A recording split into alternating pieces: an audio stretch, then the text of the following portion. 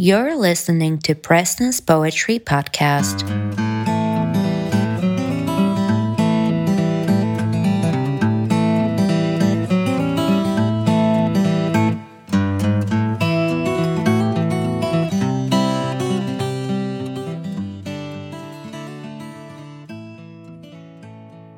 In the last episode, we talked about how to read poems slowly and observe silence when the poet includes a dash. We've talked about enjambment and how you don't stop at the end of the line if it doesn't end in some kind of punctuation. We've also talked about internal, initial, and end rhyme. And the poems of the last few episodes have largely included rhyme schemes of some sort. That helps the listener repeat and memorize the poem, triggering our brain's ability to recognize patterns. Today I want to address something that may keep people from understanding or feeling like they don't understand poetry. I think in schools, teachers try to teach students seminal poems with multiple layers of meaning. The hope is that students then get overwhelmed with the brilliance that they learn to love it. Well, they get overwhelmed all right, but not with the brilliance. Some people can feel like they have to look for a metaphor, the symbolism, and really try to get what the poet really means. Poet Billy Collins wrote about this in his poem Introduction to Poetry. Often, instead of just enjoying the process, we want to skip ahead and try to get it as quickly as possible. This goes against the whole benefit of poetry. If you put in a little bit of time, you can turn a bitter distilled shot that hurts on the way down into a delicious cocktail to sip on. So, looking at poetry as primarily a riddle to be solved is a huge barrier to being able to understand what's going on. Poets like to make connections between usually unrelated things, like the aimlessness of feeling around a dark room looking for a way out, or comparing poetry to a bitter shot of distilled liquor. A big part of writing good poetry is learning how to see like a poet in order to make these unexpected connections. Many poets will take an object and associate that object with usually unrelated words. They might, for instance, talk about the walls of the room talking loudly. Of course, walls don't actually talk loudly. It's just, well, a poetic way of describing. This is the game of word association. It's a very powerful tool that prose authors and poets alike use to inspire new ways of thinking about things, just by putting two seemingly unrelated words together. Today's poem is a good exercise in overcoming that feeling like you need to understand or look for answers. It's by Walt Whitman. He's commonly called the father of American poetry for good reason. As both a person and a poet, he's the exact opposite of Emily Dickinson. He's not a recluse, he's a socialite. He doesn't want to turn down the volume until it's silent. He wants to turn that volume all the way up. He wants to blare the music and feel the whole wave of life from it. He celebrates energy, uniqueness, strong personality. And in today's poem, Walt Whitman celebrates the power and energy of the newly invented steam train. This poem cannot be read quietly. It should be proclaimed from the rooftops, given full voice and power. It does not have a rhyme scheme or pattern, so it's called free verse. Whitman is the master of free verse. Now, the same reading rules still apply as before with commas, lines, and all that. As I do the first reading, try to put aside that desire to look for hidden meaning and just imagine this big steam-powered train going through winter landscapes at full power. Follow him. Trust him, but brace yourselves for a wild ride. This is To a Locomotive in Winter. Thee for my recitative, thee and the driving storm, even as now the snow, the winter day declining. Thee and thy panoply, thy measured dual throbbing and thy beat convulsive, thy black cylindric body, golden brass and silvery steel, thy ponderous sidebars, parallel and connecting rods gyrating, shuttling at thy sides. Thy metrical now swelling pant and roar now tapering in the distance. Thy great protruding headlight fixed in front. Thy long, pale, floating vapor pennants tinged with delicate purple, the dense and murky clouds outbelching from thy smokestack. Thy knitted frame, thy springs and valves, the tremulous twinkle of thy wheels, thy train of cars behind, obedient, merrily following, through gale or calm, now swift, now slack, yet steadily careering. Type of the modern, emblem of motion and power, pulse of the continent. For once, come serve the muse, and merge in verse, even as here I see thee, with storm and buffeting gusts of wind and falling snow. By day thy warning ringing bell to sound its notes, by night thy silent signal lamps to swing. Fierce-throated beauty! Roll through my chant with all thy lawless music, thy swinging lamps at night, thy madly whistled laughter echoing, rumbling like an earthquake, rousing all. Law of thyself complete, thine own track firmly holding. No sweetness debonair of tearful harp or glib piano thine. Thy trills of shrieks, by rocks and hills returned, launched o'er the prairies wide, across the lakes, to the free skies, unpent and glad and strong.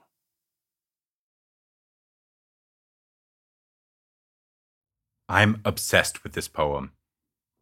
It's yet another one that gets stuck in my head, which is incredible because it has no rhyme or meter pattern. I love those last lines. Launched o'er the prairies wide, across the lakes, to the free skies, unpent and glad and strong. They're just excellent. They're so addicting.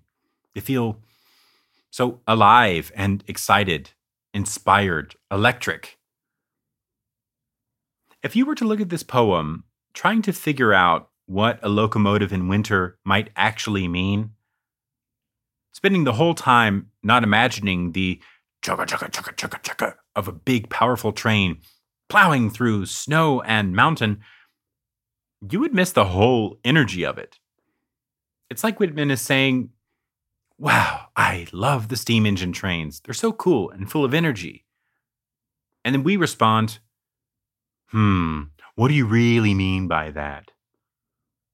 He tells us all the powerful things he loves about the train by going part by part, addressing the train as an authority, as the train in the driving storm, even as now, when the winter snow is falling even in the daytime. He says, thee and thy panoply, which means a full suit of armor or an impressive display. The sounds throbbing and convulsive. He describes its black cylindric body and its solid parts of golden brass and silvery steel. The bars on the wheels parallel and connecting, gyrating, shuttling at its sides. The sound of its pant and roar, metrical and beating, as it gets closer to him and then passes him, tapering into the distance. All of these imagery descriptions and the words he uses to describe the train in sensory terms, the sounds, the feel of the metal, the details, serve to communicate exactly the kind of thing he wants to celebrate. This piece-by-piece imagery of a train draws us in, allows us to see like he sees in the details. I mean, yeah, we could, sure, just look at a photo of a train bellowing smoke through a wintry landscape. Yeah, I mean, sure, we could do that. But where's the celebration in that? Where's the excitement, the enjoyment? Appreciating all of its parts, the sounds, the materials, the sights. It's a poetic experience looking at it. Appreciating all of its parts, the sounds, the materials, the sights. It's a whole poetic experience looking at it that way. He says, train, for once come serve the muse, and merge in verse even as here I see thee. Greek poets believed that goddesses called muses gave words and inspiration. Poets have always felt like their words were not their own. Here, Whitman calls on the train to not just be a vehicle for transporting passengers or coal, but to be a brilliant emotional sight, a display of power and innovation. Now, for all my saying that we shouldn't look at things as symbols outright, I have to confess, Whitman actually does directly tell us that this train is a symbol. He says, the train is a type of the modern, emblem of motion and power. Now, we don't need to go looking for it, though. He says it for us. If we just read it for what it is and enjoy it, he's generous enough to not hide that, so that we can just follow along passively and not have to beat it with a hose to find out what it really means. Even though this isn't a sonnet, it still has a turn. After describing all the things he likes about the train, praising it for all its splendid details, he talks to it directly. He calls it a fierce-throated beauty, telling it to roll through my chant with all its details, its lawless music, its swinging lamps at night, echoing, rumbling like an earthquake. Now, the train will not literally roll through chant. Its music isn't music, and it's certainly not lawless. Poets do often use objects as symbols. When they have one extended example, like Whitman with this train, it's called a conceit. They usually see elements of this thing as related to some other thing about life. In this case, Whitman loves energy, self-appreciation, self-love, confidence, optimism, and he sees the train as having that kind of energy. He loves, for instance, the fact that the train always goes on its own path, thine own track firmly holding. He says, law of thyself complete, and uses this train as a celebration of being happy and proud of oneself, not quietly, but triumphantly. Then he ends the poem in some of my favorite lines in all of verse. Launched o'er the prairies wide, across the lakes to free skies, unpent and glad and strong. The freedom and energy in those lines is unmistakable and pleasurable.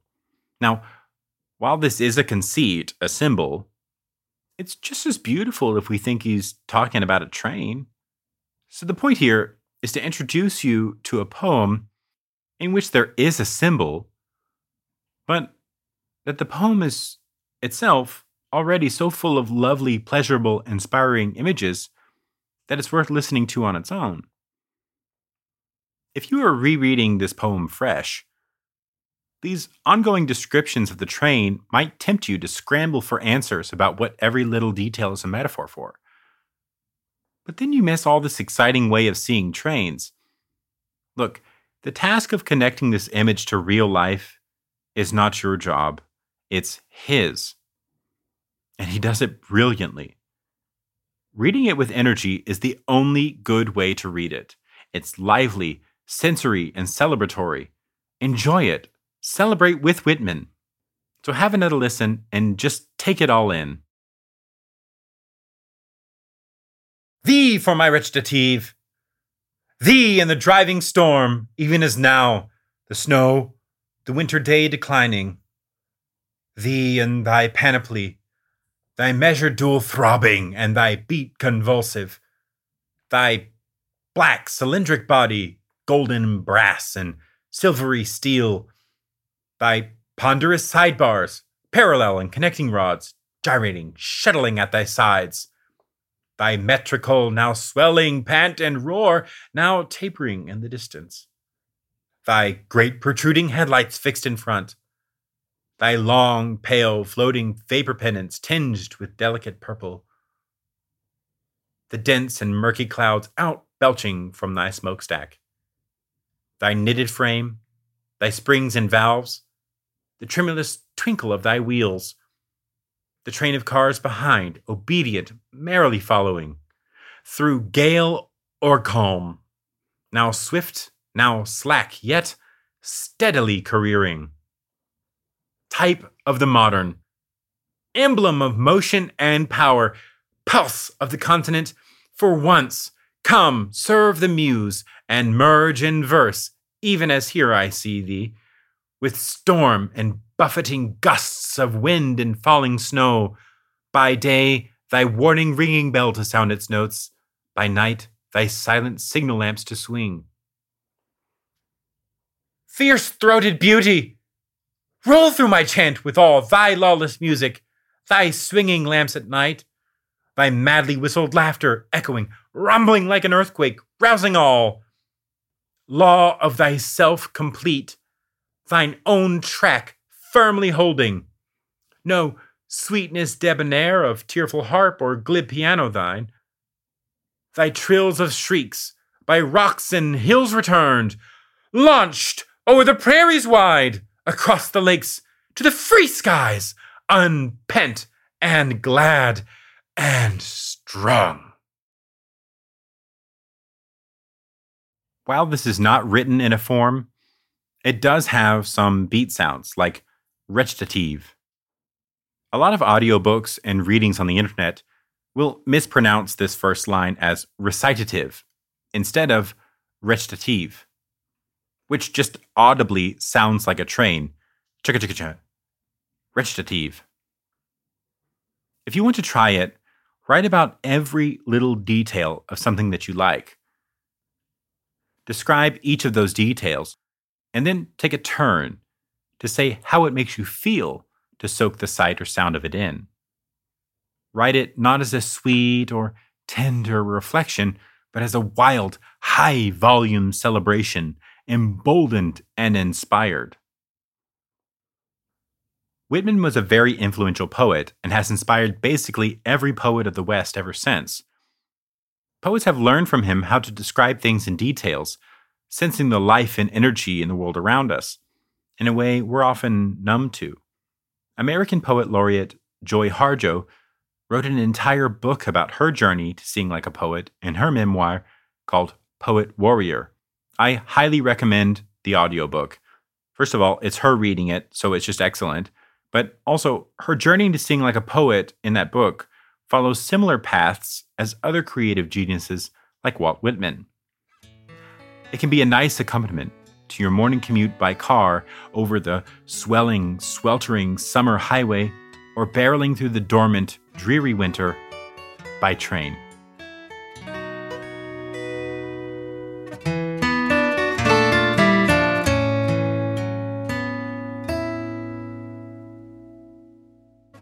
Hey y'all, Preston here. Thanks for tuning in. My favorite lines of today's poem, of course, were launched o'er the prairies wide, across the lakes to the free skies unpent and glad and strong. Tell me yours or ask me stuff on Preston's Poetry Podcast Instagram or Facebook page or via the website, prestonspoetrypodcast.com. We'll see y'all.